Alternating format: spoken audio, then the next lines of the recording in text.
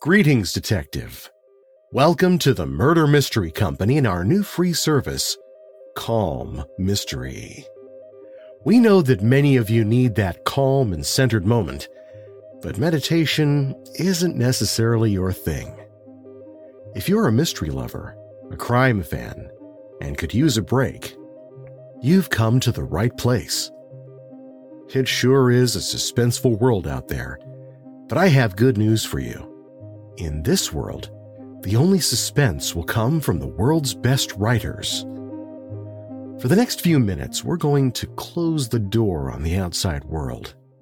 First, find a comfortable chair, sofa, or bed. Take a moment to just relax into that spot. Let your body sink in, slowly releasing the day's tension. Just relax. You've earned this time. You need this time for you. Your body will thank you. Now let's take a moment to clear your mind. I want you to focus on two things: my voice and your breathing. Take a deep breath in through your nose. Let it out slowly through your mouth. Now the same thing, but let's breathe on my count. 3 counts in and 4 counts out. Breathe in 1, 2, 3. Now out 1, 2, 3, 4. As we do this, you're going to slowly relax more and be perfectly ready for tonight's dastardly tale. Now again, breathe in 1, 2, 3. Now out 1, 2, 3, 4. One more time, breathing out the last bit of stress. Breathe in 1, 2, 3. Now out 1, 2, 3, 4. Excellent.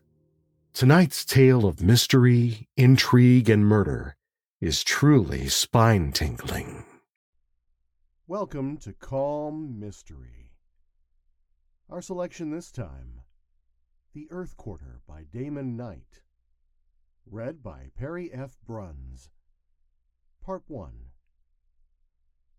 The sun had set half an hour before. Now, from the window of Laszlo Kudik's garret, he could see how the alien city shone frost blue against the black sky. The tall hive shapes that no man would have built, glowing with their own light.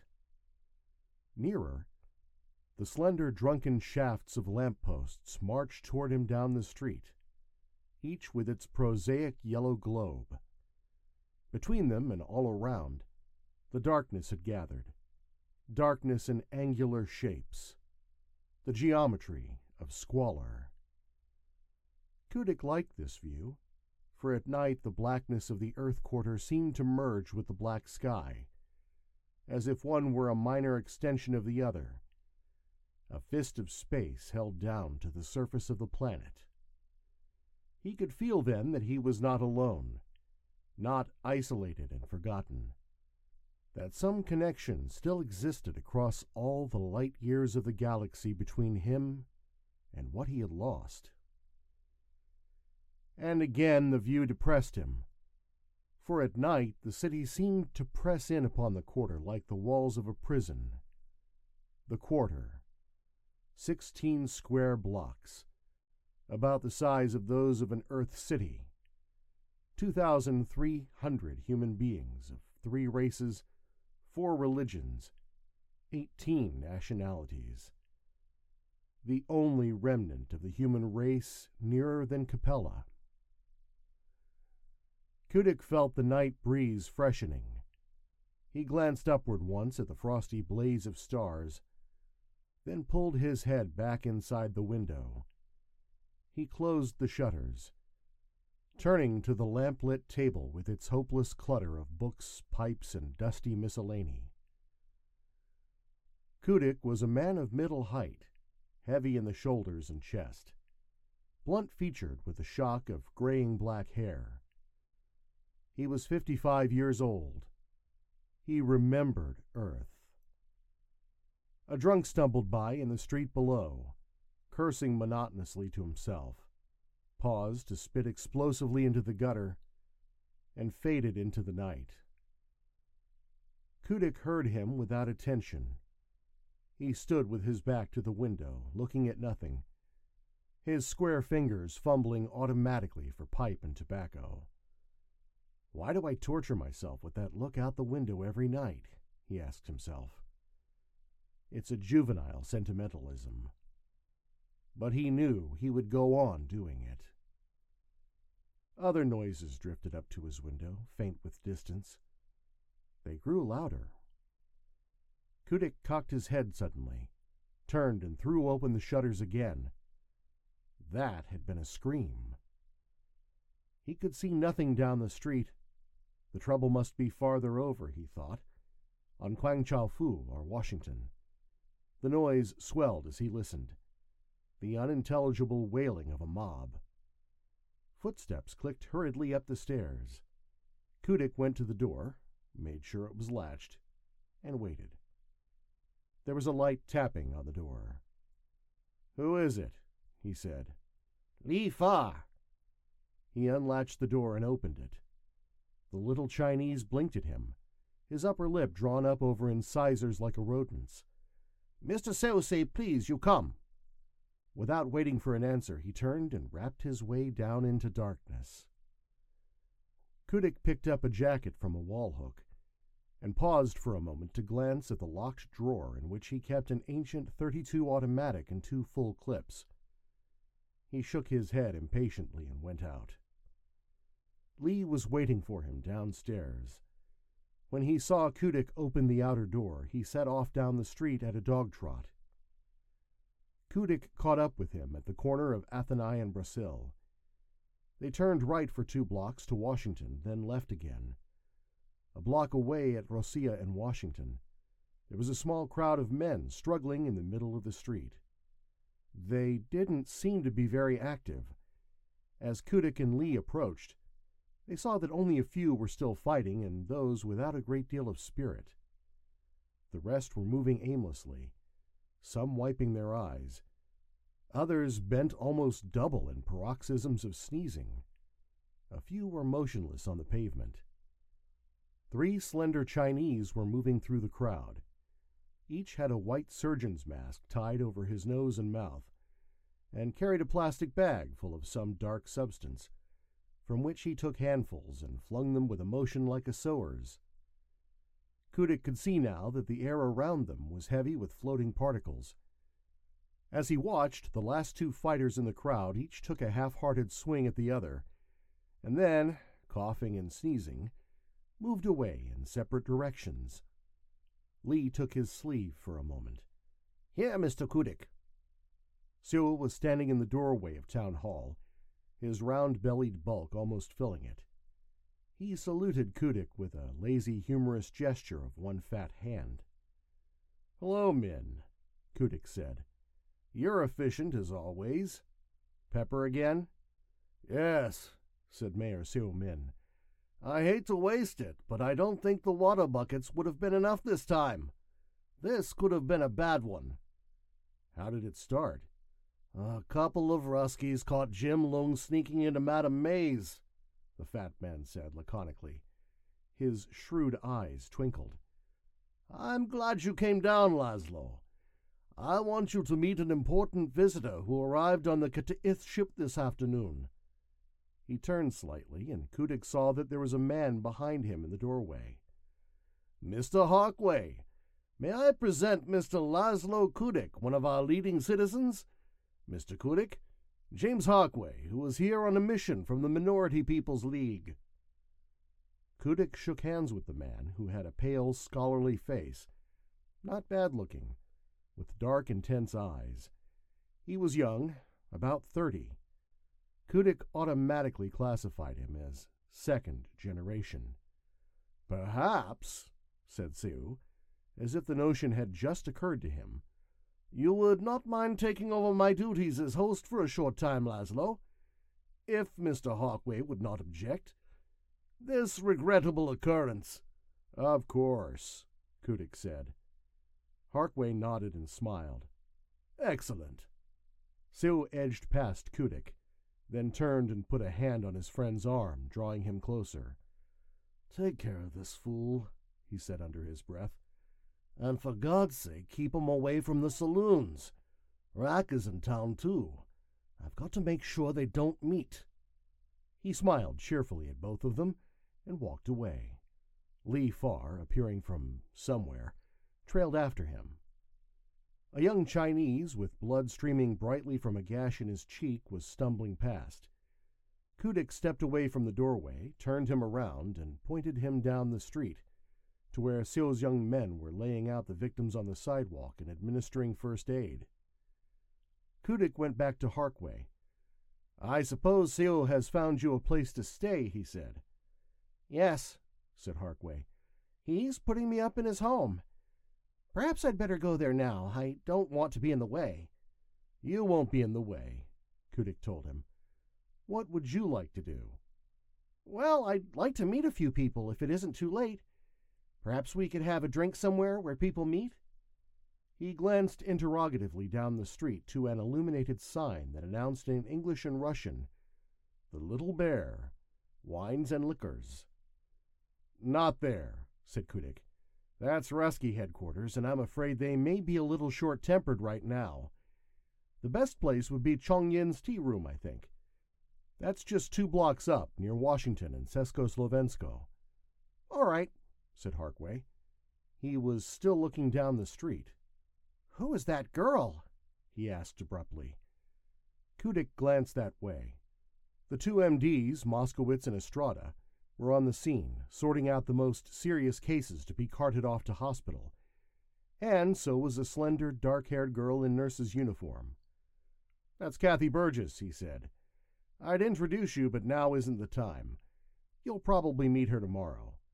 "She's very pretty," said Harkway, and suffered himself to be led up the street. "Married?"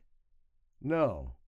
She was engaged to one of our young men, but her father broke it off." "Oh?" said Harkway. After a moment, "Political differences?" "Yes. The young man joined the activists. The father is a conservative." "That's very interesting," said Harkway. After a moment, he asked, "Do you have many of those here?" "Activists or conservatives? Or pretty girls?" "I meant conservatives," said Harkway, coloring slightly. "I know the activist movement is strong here. That's why I was sent. We consider them dangerous in the extreme." "So do I," said Kudik. "No, there aren't many conservatives. Burgess is the only real fanatic. If you meet him, by the way, you must make certain allowances." Harkway nodded thoughtfully. "Cracked on the subject?" "You could put it that way," Kudik told him. "He has convinced himself, in his conscious mind at least, that we are the dominant species on this planet, that the Nyori are our social and economic inferiors. He won't tolerate any suggestion that it isn't so." Harkway nodded again, looking very solemn. "A tragedy," he said, "but understandable, of course.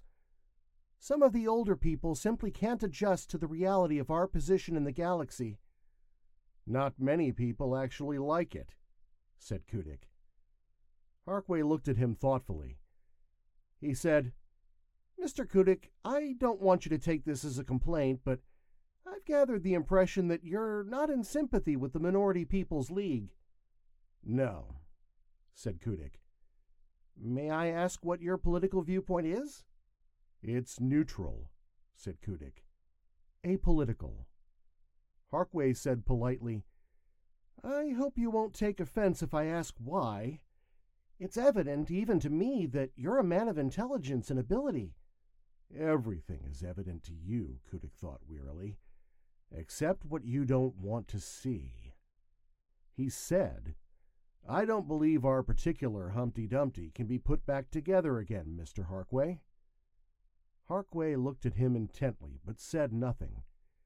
He glanced at the signboard over the lighted windows they were approaching. Is this the place? Yes. Harkway continued to look at the sign. Above the English Chong Yin's tea room and the Chinese characters was a legend that read, That's a curious alphabet, he said. It's a very efficient one, Kudik told him. It's based on the design of an X in a rectangle, like this. He traced it with his finger on the wall. Counting each arm of the cross as one stroke, there are 8 strokes in the figure. Using only 2 strokes to a letter, there are 28 possible combinations.